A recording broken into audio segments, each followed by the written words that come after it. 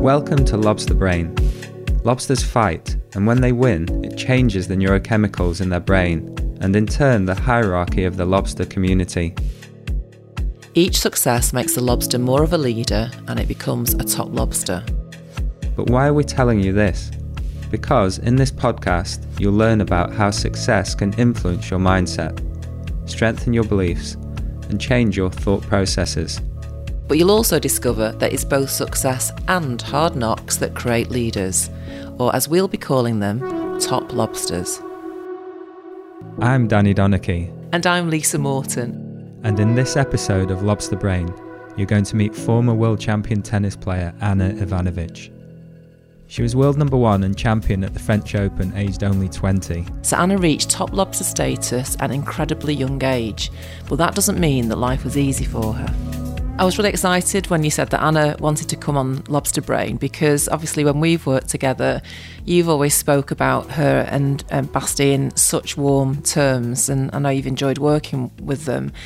And for me, to know that she was like top of the game at 20, I was really interested to see like how that affects you, because where do you go from there essentially? Yeah, I was so happy, Lisa, when Ana agreed to come on, because to think about being at that level and having kind of effortlessly gone through her whole life to get there. She said she was in the flow state throughout, and then she hits the top of the world, and all of a sudden the thinking mind comes in and it becomes really difficult for her. And I don't think Anna's really spoken about this before, and I think we're really lucky to have her here. You'll also hear us talking about her husband Basti, who is Bastian Schweinsteiger. And Ana and Basti met probably 5 or 6 years ago, and I was lucky enough to meet them and work with them in Manchester when Bastian played for Manchester United. Ana, thanks so much. It's really great to see you again. We met towards the end of your career when you were in sunny Manchester, and I wondered if you could start by just telling our listeners a little bit about the early stage of your career, your tennis career. Okay, first of all, it's nice to see you, Danny. And second of all, I don't know if you have enough time to hear the whole story. But I started playing tennis when I was 5, back in Serbia. No one in my family played tennis. I watched on TV. I really liked Monica Seles because she was born in Yugoslavia. And I just forced my parents to sign me up for tennis school. And first, they were reluctant. My mom tried to give me to dancing classes, which was not very successful. And then for my 5th birthday, my father brought me a small tennis racket, and that's how I started. And so basically a while ago. That shows such kind of grit and determination at such a young age, though. So were you driven as soon as you kind of held that racket? Did you know that was for you?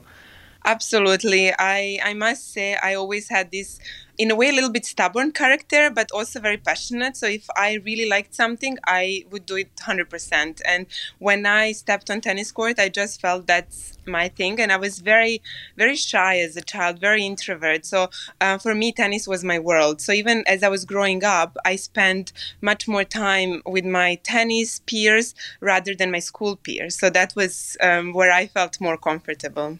We've actually heard that before, Ana, through, from a lot of athletes, and the safe space is actually on the court or on the field. Is that how you felt in those early days? Absolutely. And not only in the early days, even later on, because I'm now starting to learn to come out of my shell a little bit, but I am still an introvert, and I don't really enjoy too much speaking in front of people or being in a, let's say, spotlight. But so for me, that was my world. And it, in a way, I think it's also a little bit necessary, because you put all your focus and all your attention into that and what you love doing. And do you think that passion and that community that you got through tennis did help to build your confidence off the courts as you've gone through life? Yes, yeah, it definitely did. But not only confidence, I think it's also all the other experiences, because I came from Serbia. We went through few wars, and it was really hard. My beginning was super, super hard. And there were many moments where I thought I have to stop. Well, my parents thought, and then I was lucky to get some sponsors and to sort of get moving. But I started very young, and I turned professional when I was 16, and I won my first Grand Slam when I was just 20, became number 1 in the world. So that's quite early, you are just trying to figure out who you are. You come out of teenage years, and yet you are in a spotlight, and you have so many different requests and challenges, and it is overwhelming, especially if you come also from the country which doesn't have such a strong history in, let's say, tennis, for example. So you don't have many maybe mentors, and for me that was a big challenge to kind of overcome all that. But I felt that actually this passion and love I had for game, for myself, was in a way a little bit gone or taken away, because it was all these other people involved and all these other expectations. And for me, it was like I was starting to play for them instead of myself. But as you mature, and luckily or unluckily in tennis, it's individual sports. So you do spend a lot of time on your own. And that's where you do the most, reflecting and trying to see what works for you and who you are as a person at the end of the day. How did you cope with that, Anna, being in that spotlight and feeling overwhelmed? I must say one thing, that I had always amazing support from the first day on, and even today, from my family. And for me, that was really, really important, because I could always fall back to that, to my parents, to my brother, and to my closest family. And it was not easy at some moments, because they were also unexperienced. They tried to help, but you are in the public eye and you experience different things, and whatever you experience, you actually experience with millions of people, and that was quite hard. So there were some years and some moments which I really struggled, and I was kind of person who didn't want to talk openly if I had, let's say, an injury or setback and so on. So people judge just by what they see, but I'm sure you heard that from many athletes. What you see is just the tip of an iceberg. Everything else is like underneath, and many people don't see that, and yet they judge, and I found it very hard. It took me really a lot of self-work to overcome that, caring about others' opinion. Yeah, I mean, that must be such a difficult thing. We've talked to so many people who are very successful in what they do, whether that's sport or business. And if you want to be successful, you have to make yourself vulnerable, don't you? You have to put yourself out there for everybody then to critique your performance. So at what point in your life did you start to be aware of that? Because was that when you were quite young, because you were successful very young? Absolutely. And yes, I did come in kind of touch with that very early on. I must say one thing, that I was in a way a little bit lucky that all the social media kind of came towards the end of my career, because I think that's what's causing a lot of stress at the moment, as I can see from my friends or other athletes, because it's very out there, and people judge according to things they see, which is, like I said, like tiny tip of the iceberg. And yeah, it's not easy. It's not easy to deal with that, because of course you're trying your best, and as well you have a life, you're a person, you have feelings, and trying to get all that in a mix, it is challenging. You said that you were someone who didn't want to speak about that. How would you suggest that athletes and other people in life kind of navigate, people only seeing the iceberg, and how easy is it to speak out about how you feel, and would you recommend that they do that? Danny, you and I used to do some meditation, and I think that definitely helps to quiet your mind. But for me personally, also what helped me is to distance myself. Even nowadays, I don't read any comments. I don't engage in that. I want to engage with my fans, but I don't want to read all that negativity, because it's not going to help me. It's not the people who know you that well, and I would suggest them to do that, to find really the good support team around them and people they trust that can be their day-to-day basis, and try not to read and not to get affected by these outside comments. And I know that's the hardest part, even in everyday life. And like you have 3 young children, and in teenage years, it's very sensitive years for them. And they care a lot what their friends or the social media friends think. And I do think they can sometimes get off their own path because of this. And that's what I try also to encourage. Well, my kids are very young, but to encourage young people to follow their passion, no matter what, because some people do it out of jealousy. Some people do it for whatever reason it is. But I think it's very important to know what your goal is, not someone else's goal, and then stick to it and follow that path, and then really focus on that, building that strength within your own team. Yeah, I can really relate to that. I mean, I've read also that you said somewhere, Anna, that you learning to deal with that pressure and the judgment, you learnt about that a little bit too late. So what did you mean by that? Yeah, I really took everything very personally for a very long time. And I remember, I don't know the year, maybe it was 2012. I was actually in Eastbourne playing a tournament there. And I was talking on a FaceTime or whatever WhatsApp we had that time with my brother. And I just remember one of his sentences. He just told me, "But Anna, who cares? Who cares what others think?" And at that point, that just rung in my head. And I'm like, you know what? You're completely right. Because and even I used to look at others and think, oh, they do this, they do that, and you judge and you analyze and so on. But at the end of the day, it's my story, and you, when you play, you think it's so important. You think everyone is looking, everyone is judging, but yet they might say something, but they go on living their life, and you keep worrying about what they think. And once you have that, like, revelation a little bit, and saying, you know what, maybe I should just focus on my life instead of what they think, it really helps to get rid of some pressure and to try to enjoy more.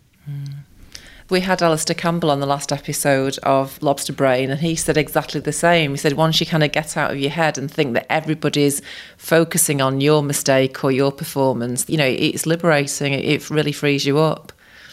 Absolutely, because you think it's so important. And even now, in retrospect, once you finish your career and you move on to different things, if I look back, there are people who miss you and who maybe want to see you play, but they have new people to watch and they don't think as much as maybe you think they would, which is a little bit in a way scary, but it's also, it's also liberating. And maybe if I had a mentor, or like I said, if I had someone who was more experienced about being in that situation before, would help. But, I tried to do the best I can, but it was very overwhelming. And how did that impact the way you played? I became much tighter. I started to think about what everyone is watching, what everyone is saying. And it was also very unlucky because like a month after, I won a French Open. So after Wimbledon, during my training season for America and for Olympics, I got injured and I got cyst in my wrist. And I had to withdraw from Olympics, being like number one seeded there in Beijing. And that was very emotional for me. And I could not train. I couldn't brush my teeth. But again, people knew that I withdrew, obviously, but they didn't know to what extent, how serious it was. So, because I didn't talk about it, and I played US Open as number one seeded with literally 2 weeks practice. And I just didn't feel ready, but I didn't want to miss a Grand Slam. And I lost, I think, in a second round, I believe it was. And it was just super hard. It really hit me because, of course, all the judgments, you're number one in the world now, everyone expects you to win. And no one really knew what I was going through emotionally every day trying to recover. And that was for me super, super hard. And it took me a while to kind of recover from that and to understand, look, even though now I'm number one and I have bullseye on my back, it's still not normal that I win every week. I have to deal with even losing. It was not that easy to live through that, actually. And did you have anybody to speak to about how that impacted you mentally? So obviously, outwardly you've got you've got an injury, but like you say, that low-grade stress that you're experiencing, and from a young person when you don't win the game, how do you deal with that? And was there anybody there for you that you could share that with? Not really, and that's what was really hard, because you couldn't share. I mean, I shared, of course, with my family, but they're there to love you and support you. They don't have knowledge of maybe the right wording or right way to explain to you or to help you go through it. So, and also at that time, it was very frowned upon to have a mental coach or even to meditate. So I only got mental coach, kind of like someone who helped me mentally later on in my career, maybe last few years. But at that time, no, not really. And you just try to fight through it and to train and to keep going. And I think that part has evolved a lot in the game. Now you can see players traveling with mental coaches. And it doesn't mean that anything is wrong with you. It just means that you take care of that part, because as we see it becoming more and more important. And especially, I think, in tennis, where technology improved so much. So rackets are improving, the strings are improving, and many players who didn't have certain strengths in a game, such as maybe a topspin or a slice or a strength, they could compensate that with rackets and strings. So mental part becomes so much more important. I know, Anna, that you, when you grew up, you trained with Novak Djokovic, didn't you? And he spoke. Yes. He's spoken openly when his career changed. He said that a lot of that was down to the emotional wounds and that he healed with his father. He was actually one that was quite open about it. Yeah, I mean, that's great to hear. And yeah, I know Novak since we were 4, even before we played tennis. So we kind of grew up together, and we are same generation. So we spent many years playing together. And I think nowadays there are so many different techniques that are available to people, you know, and I know many of even business people talk to me about it, because they have meetings in front of their board or so on, and they have these anxiety attacks that they go through. And I'm sure a lot of athletes go through the same issues. And I think we just need to be more gentle and rather than judgmental, because if you look into social media, they are still very tough, even though in the last few years it's becoming much easier to talk about players or athletes are becoming more open, like Simone Biles or even Naomi Osaka. She talked about her own struggles. So it's nice to have this, but that support, I feel it's missing. And in tennis, we have to face press after every match. Whether you win or lose, you go into the press room. And the first question is, well, what happened out there? You know, and it's like, that's not the question I want to hear. That's not very supportive, you know? So I think we just need to be more gentle with one another. In those moments where you felt that you'd failed or you'd not given the performance that you wanted, and you didn't have those people around to support you mentally, where did you go to in yourself? How did you get yourself through those moments? Well, there were different stages in my career. There was a stage where I would just literally isolate myself and try to be with myself and trying to run away from everything and from hearing all that and going into my practice and my room and my little world. But it was not very helpful, because one day or another you had to play next tournament, but you would carry this feeling with you.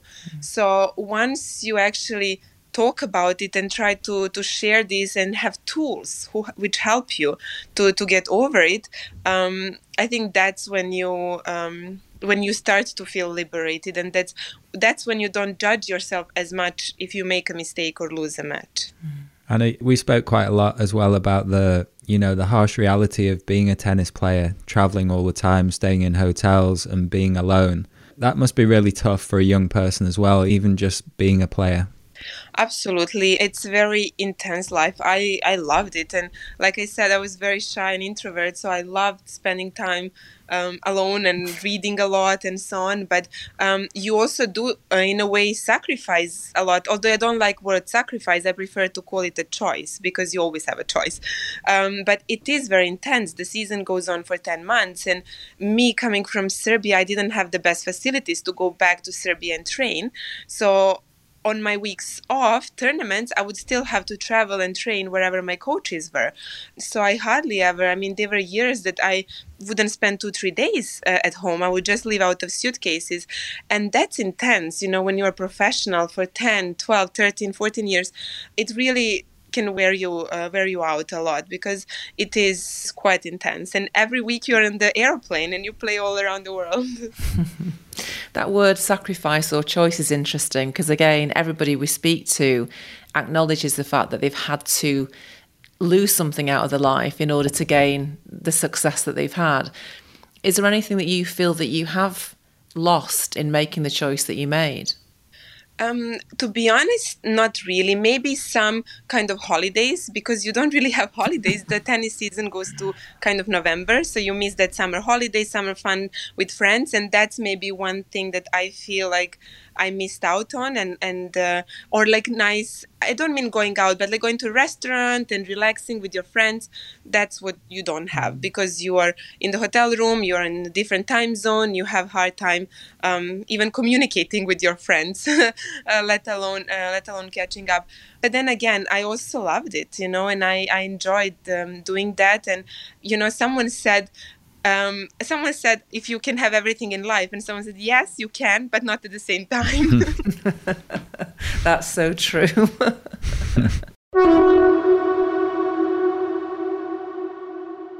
So how is it now, Anna, after you finish playing? How do you look back on playing now? Well, it changed a lot. I mean, there are a few things that I would love if I could go back and change.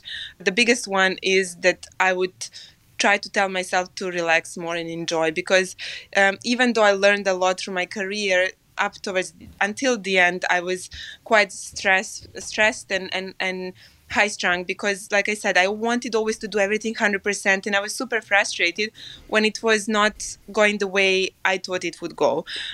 So in that way, I would definitely change that. So try to be a little bit more relaxed. But now you learn so much, and it helps you a lot for let's say next chapter in your life.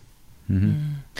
And the chapter that you're currently in, which is motherhood, I listened to you on the Olympic podcast, and you were talking about making the adaptation to be a young mum. And I think you said that the exhaustion from having two very young babies, two young children, probably didn't even equate to the exhaustion that you felt when you were a player.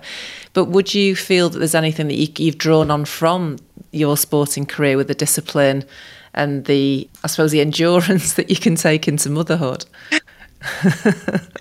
Exactly, endurance came to my mind. It is so rewarding. It is so amazing. I always wanted to be a mom, and having kids was always on my list. So I'm very fulfilled in that role, I must say. But at the same time, having young kids and having these sleepless nights, it is exhaustion that I really did not experience. It's different kind of fitness, I guess. So I admire much more my mom, but also other women who still have young families and they still work and so on. And that's where I think your perception a little bit changes, and kids teach you so much about everything. And for me, the biggest one is patience, and also that the control, because in my career and also being individual sport, you control so much. You hire your coaches, you have your team around, you control the tournaments you play. It's all kind of controlled. So for me, that was everyday life. And all of a sudden you plan something with the kids, but next day they wake up and they're coughing or you cannot do things, and it changes. So I really learned so much to be more flexible, to go with the flow, to not stress much if things don't go to plan. Of course, it's adjustments, and sometimes our social life is non-existent, but it's all part of the joy of parenthood. And of course, now that's my main focus, because the kids are still very young. I do have other, let's say, businesses. I just launched my cosmetic line a few months ago, so I'm very excited about that, because again, that's something of my own that I was very involved. So that's my third baby or fourth baby. And do you feel that being a mother, you've given yourself some leeway and a little bit of slack around being perfect? Like you've put so much pressure on yourself in your sporting career. So me personally, when I had children, I just thought, like, exactly, as you said, you can't control that. So we've got to give ourselves a pat on the back and be kind to ourselves, because we've got no idea what's going to happen day to day. Exactly. And that's one thing that I absolutely had to let go, to really realize that whatever happened that day was perfect for whatever reasons. And some days you need a glass of wine at the end of the days, and other days you are fine. But it's absolutely that perfection. And if I had that during my career, it would be much, much easier. And that's one of the things where I felt super judged while I was playing, is exactly that. People thought that I was not applying myself and I was not doing 100%, whereas it was actually opposite. And Basti always said, Anna, if I worked as much as you, I would be so much better. And I said, well, if I was as relaxed as you, maybe I would be so much better. And you know that then. So hopefully the boys will get the best of both worlds. Yes, exactly. Except they're split. One is like me, one is like us. But I think it's a really good point that you make, because quite often, a lot of athletes, footballers, if they get injuries or if they're not performing, then people kind of criticize them and think that they're not putting the effort in, when, as you say, quite often it's the absolute opposite. Yes, exactly. And for me personally, that was super hard. I found for me that was the biggest actually battle, because the moment I didn't have results as good as I had, that was the first thing. And that was throughout my career later on then. And I deep down, I know it's not true. I know I gave everything, but still it hurts you that people have this opinion. And I spoke to Basti often in the beginning when I still played and so on. And I shared this with him because it was very, very hurtful. And it's very different mentality in a team sport, because if they are injured or if they are not maybe in the best shape, they are maybe on the bench, or they still have 10 other players to support them. And in our sport, not. If you are not there, you're gone. And another thing is that I feel a lot of times in, let's say, football, they many times criticize coach, where in tennis they always criticize players. So whatever happens, even if the coach, I had once coach gave me a tactic for a wrong girl. He mixed the names and and it was not like, I still lost the match. It was not him who lost the match, but no one knows that, it's my fault. So that was also super hard, because I had to take responsibility for everything that happened. Did you ever feel that it was just too much, it was too hard, and it wasn't a love anymore? It became a job rather than something you're passionate about? Well, that's where it changed a little bit after I won a Grand Slam, and all these pressures started to build up.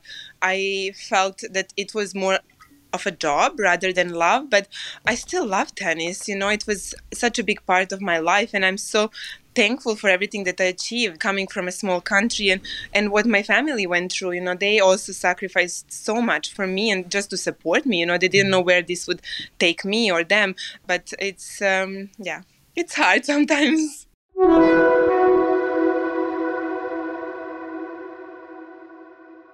So Anna, what are you learning about yourself on this new journey with your cosmetics brand? The cosmetic, it's completely new thing for me. I'm learning a new business, and your mindset changes a little bit. Also, just in a simple way, as when I was playing, I had to do press, and now I have to do it to kind of raise awareness that I just launched this cosmetic. So my relationship with social media changed a little bit. So that's the first thing. But also just being in a business as a woman, as an entrepreneur, and I love it. It's something that I wanted to do always. I wanted to create something that it's organic, that is sustainable, that it's safe to use, and that it's also affordable to people. Because many times I struggle to find organic cosmetic that works, but also that it was affordable. And I'm very happy with the results and how everything is going, and we're developing new products, so hopefully we'll come soon to England. Absolutely. And what would you say, what lessons have you learned that's completely new lessons from the career you had in tennis that you're having in business?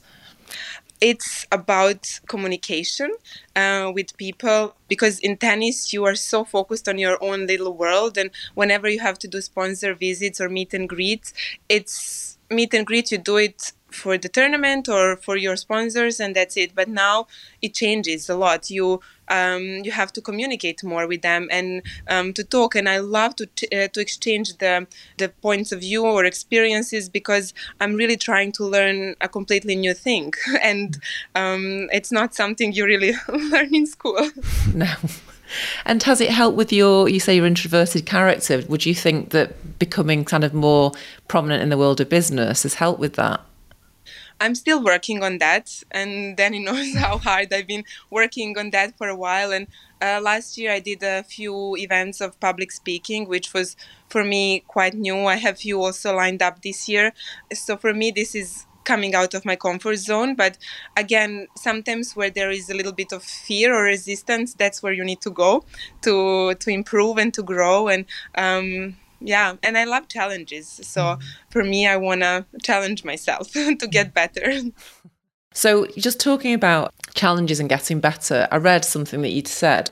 Somebody told you that to be a success, you had to have a short-term memory. And I loved that. So just tell us more about what that and why that resonated with you. Absolutely, because like I said, as I'm a perfectionist and an intense person, I like to overanalyze things. And I always, even with the kids, I'm like overanalyzing, why did this happen? Why did that? Same with my sport. So when someone said to me, like, it's important to have short memory, it really resonated with me, because it was like, it's exactly true. You play the match, you watch it, you analyze it, and then you move on. If you dwell on it, you live in the past. And it's not only in sport, it's with everything. You know, if you have certain experience, but then you go on worrying about it, it doesn't really help. And it just drags you down and keeps you in the past. So it's very important to stop the thoughts and start new and fresh. And that's what I'm learning also quickly with kids as well. So much. and you know what's also very interesting, that I kind of learned that it's not the thoughts that are a problem, it's thinking that it's a problem. So thoughts do come and go, and it's thinking. It's our story about this thought that come up, and 90% or 99% of these things never happen. You know, it's just our imagination and the way we create. And many times we live out of what we created, and it's not necessarily the truth, or it's not necessarily what would happen, but just because we create and we convince ourselves that that's the way it should go, it has to go. And it's so unnecessary, and that's where I think suffering comes from. Or you're being kept stuck, aren't you? We had Mo Gauda on the show earlier in the series, and he refers to that chatter that goes on in your brain the whole time. Well, he calls his brain Becky because she was the annoying girl at school. But it's like that voice that's going in your head. It's not actually you. It's not real. So you have to zone that out. I think that's great advice. Exactly. And the thing is that voice becomes your comfort zone. And if that voice is gone, you feel lost. And you feel like, okay, what do I do? There is no thoughts. I cannot function. I'm not alive, you know. And but actually, having that quiet mind, it makes room for better things. And we all know that if we quiet our mind, there is no limit to what we can do, but we just don't believe it. And our thoughts convince us that we shouldn't believe it, because if we would believe it, that thoughts would not be there, and that would not be good for them. So it's very in depth, and I think many people live day to day not thinking about these things, and they create a lot of suffering for themselves. Yeah, that's very true. I think there's certainly a lot of young footballers, Anna, and from the outside, there's a lot of young tennis players who struggle with the same kind of thing. What advice would you give to them? I think, first of all, it depends a lot on a person. I think if someone is extrovert or introvert, I think makes a difference of the approach that they would maybe have towards that. But again, I think it's about self-work and self-discovery. I mean, I know meditation is not for everyone, and for me also was very hard to do it day to day, but I think just trying to focus on, for me at the end, was on technical things, on your game plan or these kind of things. It helped me to quiet my mind and that chatter, because I would focus, okay, I would like to play cross court, or I stick to the forehand or to the backhand. So having more realistic or like precise goals. But again, I think people should work on themselves and not be afraid. Many people don't want to. The scariest part is to actually look inside and to say, okay, I'm actually not good at this, or I'm wrong. And this is the hardest thing for anyone to admit. But once you go through this process, on the other side is so much nicer. True. Have you got to, in your life, one of the big highs of your life and then also one of the lows? And could you explain what they were and what you learned from them? Yeah, I must say one of the highs for sure was winning French Open, and at the same time becoming number one. But I must say, even up to that point, there were so many highs, because when I was 16, I played quarterfinal in the French Open. Then a year before I won as a 19-year-old, I reached final of French Open. I won many big events, and it just felt very natural. And I was in a flow. I didn't think about anything. And like I said, at that time, there was no social media. I remember before a French Open semifinal, I was playing against Jankovic, and it was between two of us. Whoever wins that match was going to become number one on following Monday. And my team managed to hide that fact from me. So I was just focused on my game. I didn't think about what will be. And nowadays, there is no chance you can hide anything for 2 minutes. No. So I remember after the match when they asked me, and I was like, what? What do you mean? I had no idea. And this was the beauty. I was really in the moment. I was in a flow. And later it became so much more about other things and consequences and my analyzing things. And I must say, of course, withdrawing from the Olympics in 2008 when I was number one in Beijing, that was very, very hard and very emotional for me. It was, of course, everyone wants to play Olympics and for their country. But I had also in 2010, I had a big drop in the ranking, and that was a very tough year. I felt lost. A lot of my team has changed for many different reasons, but I really found it super hard. And I was even thinking, do I want to continue? Because it was really stressful to even be on a court every day. And again, a lot of things might have not been reality. A lot of things might have been in my head that I created them. But from then on, I really tried to challenge myself. Like I said, I was never afraid to work on myself. So I would go back and think. And within this thinking, something clicks. And then like you start to get back on that more positive thought pattern. Because at the end of the day, it's energy, and what we create is what we get. Yeah, I think that the flow state that you speak about a lot, probably all athletes recognize that flow state, and that's when you're at ease and you're in the moment and you're not thinking. And then the next part is when you go into the thinking and it takes you out of that moment and you're either in the past or the future. And I think, people from all walks of life will recognize that. Absolutely. And that is so easy to recognize and to feel. And when you feel that moment, it's just a bliss, and it's really without any effort you are in that moment. And it's hard because maybe then you can help, but how do you stay in that state more often? And this is what everyone wants to know. And I think it's about working and consciously not following that thought and making the thinking, but it's hard because it's habit. It's what we are taught to do. Yeah, just saying that, it's even if you apply that into, say, a business environment as well, the fact that you didn't know that the pressure or the consequences of you winning the game improved your performance because you were in that zone. And that's true, isn't it? We can, again, that voice in our head or those obstacles that are put in our way can stop us from kind of freely just achieving what we can achieve without that being front of our minds.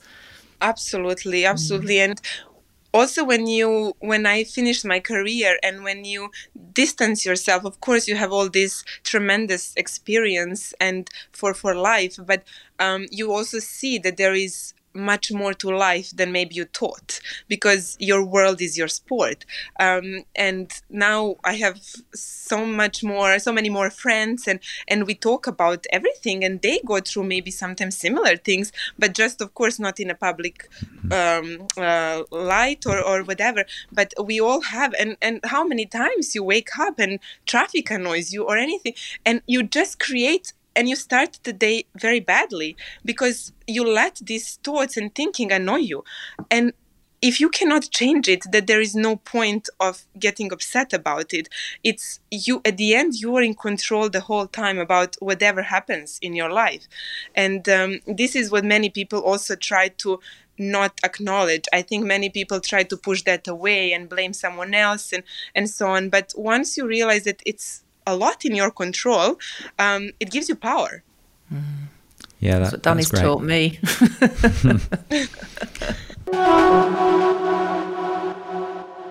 We need to speak about Basta. You mentioned earlier that you're quite a stubborn character.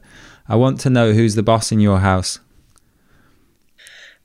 Well, I must say we are both very stubborn and very strong personalities, but we really get along super well because I'm more intense, he's more easygoing, more funny in that way. So we really complete, but with the kids, I'm more strict for sure.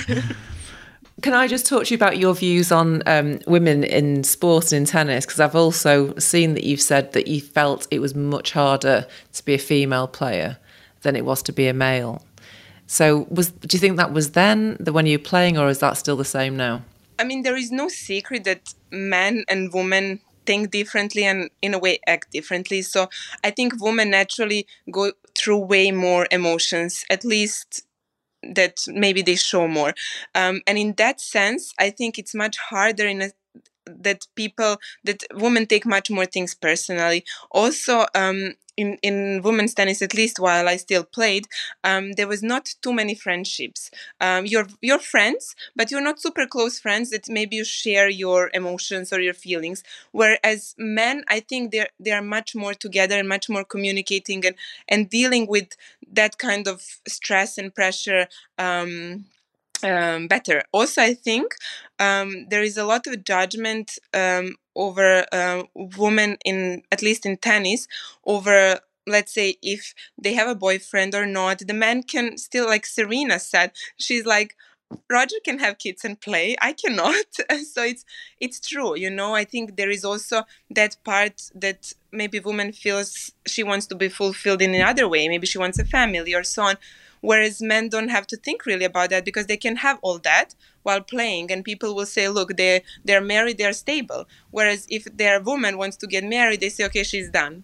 Also, what about the money? Because I saw that the highest paid athletes of all time by Adidas, that you're number 5 and in the top 10. And there's no other woman in that league with you in the top 10. So how do you feel about that? Did you know that? No. So there you are at number 5, but you're the only woman in that top 10. I must say that was a really nice part of my career, but that was not really my main focus. Like, I always played because I love sport, and that's what I was saying before. For me, it was about achieving and performing rather than all the other things that came with that, including money or fame. But yeah, I mean, I think tennis is definitely the most paid women's sport, and and when we talk about prize money and so on all the big events, it's equal prize money between men and women. On some smaller events or other events than a Grand Slam, it's different. Men still earn more, but it's very equal, which is amazing step for women's tennis. Yeah, I think you've got people like Billie Jean King to thank for that, haven't you? Who was fighting that fight in the 70s. Absolutely, and I think it's still a fight to get not only in tennis, in other sports, but also in every walks of life to get more equality between men and women. And everyone says we need strong women to come together, and I agree completely. We need to be more together and so on. But also what we need is men who gonna respect and accept women, because I think we still live in macho world where men don't really accept women. So as much as women need to stay together and still fight for it, it also needs to change in men's world a little bit. And how have you found that in the business world? I mean, to be honest, I find it that as a woman, you are not always talked to and accepted the same way as a man. And that's very hard, because in sport, I understand we have different ability. Women's body cannot physically do maybe what male body can do, but in other walks of life, I mean, we both think and we both have different talents. So it's very hard when you realize that they don't really take you seriously. But then again, my character is always, you know what, you work hard and you show what you can do. In tennis, we let the racket do the talking. When you retired, how did you feel? Because your identity was a world top-ranking tennis player. The day after you retired, how did that affect who you saw yourself as being? I must say that was one of the hardest decisions of my life. And actually, I talked through that with Danny when I was thinking about that, and we were doing a lot of work around that moment. And it was very, very hard for me to step back, because it was my life for so long. But I had really passions for other things, and I already could see what I wanted to do later in life, and not necessarily did I plan to have kids immediately, but just I had different ambition, because I felt like tennis has opened up so many doors and so many possibilities for me to do and to give back to the world, or to athletes or people in general. And that's what is still my goal. I still want to raise awareness about, especially teenagers, following their values and following their paths, because I think so many young people give up on their dreams or follow the path which is not their path, which is maybe what parents want or what their friends think it should be good for them. And I want to encourage them to stay strong and to be motivated to be on their path. I mean, like, I come from Serbia, and like I said, we were a country that went through so many wars, and everyone said you can't make it. Like, what are you doing? But I just didn't think much about it. I just followed my steps, and I saw where, like, I was really looking where it's going to take me the next day and the next tournament. So, and I know how important it is. We all have inside of us that voice that tells us what our path is, if we just want to listen. Yeah. I know your philanthropic work that you're doing, a lot of people we speak to really feel that having that purpose-driven work, which they're privileged to be able to do based on their success, is vitally important to their new identity post, say, retirement. So how much does that drive you now, would you say? Yes, and I do know a lot of people that after career, they might find it a little bit hard, because so many things are gone all of a sudden from one day to another. But I work with UNICEF as well since 2007. At the moment, I'm focused mostly in Serbia, and we do different programs. And that is also super rewarding, because I love kids. I love working with young people. So we did the School Without Violence program for many years, which had more than 60% of violence in schools. So we try to reduce that, to bring more awareness about how we talk to each other, and to reduce bullying. Also, last few years, I did some work with neonatology, just to share that importance of skin-to-skin contact and so on, and also trying to raise awareness and education for girls, because there is still so many underage marriages worldwide, and of course some countries more than the others, but just to raise awareness of how important education is, and to make them realize that they actually have options. Anna, I'd just like to thank you for your time today. I think you're a huge inspiration to me, and I'm sure to many, many young women and men around the world. And I hope that you, in your life now, you continue to push those boundaries of your own comfort zone and touch more and more people in your life. Thank you so much, Danny. I miss working with you, and I hope we can meet soon again in person. And Lisa, it was very nice to meet you. Thank you so much for your time, Anna. It's been great to talk to you.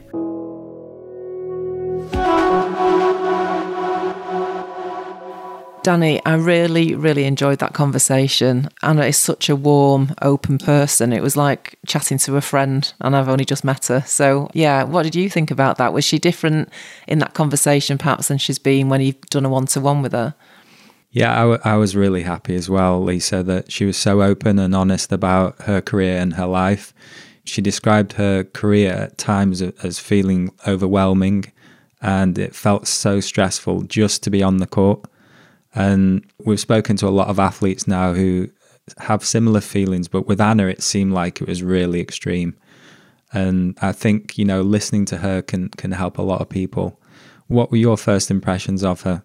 Well, I think I really felt for that young person who, although she had so many people surrounding her who were experts in tennis, she didn't actually have anybody to talk to about her anxiety. And I could almost imagine how isolated she felt at the time. And even though her family were very supportive and they'd done everything, they'd made all those sacrifices for her, they weren't the people to talk to her or to make her feel better about her own anxiety.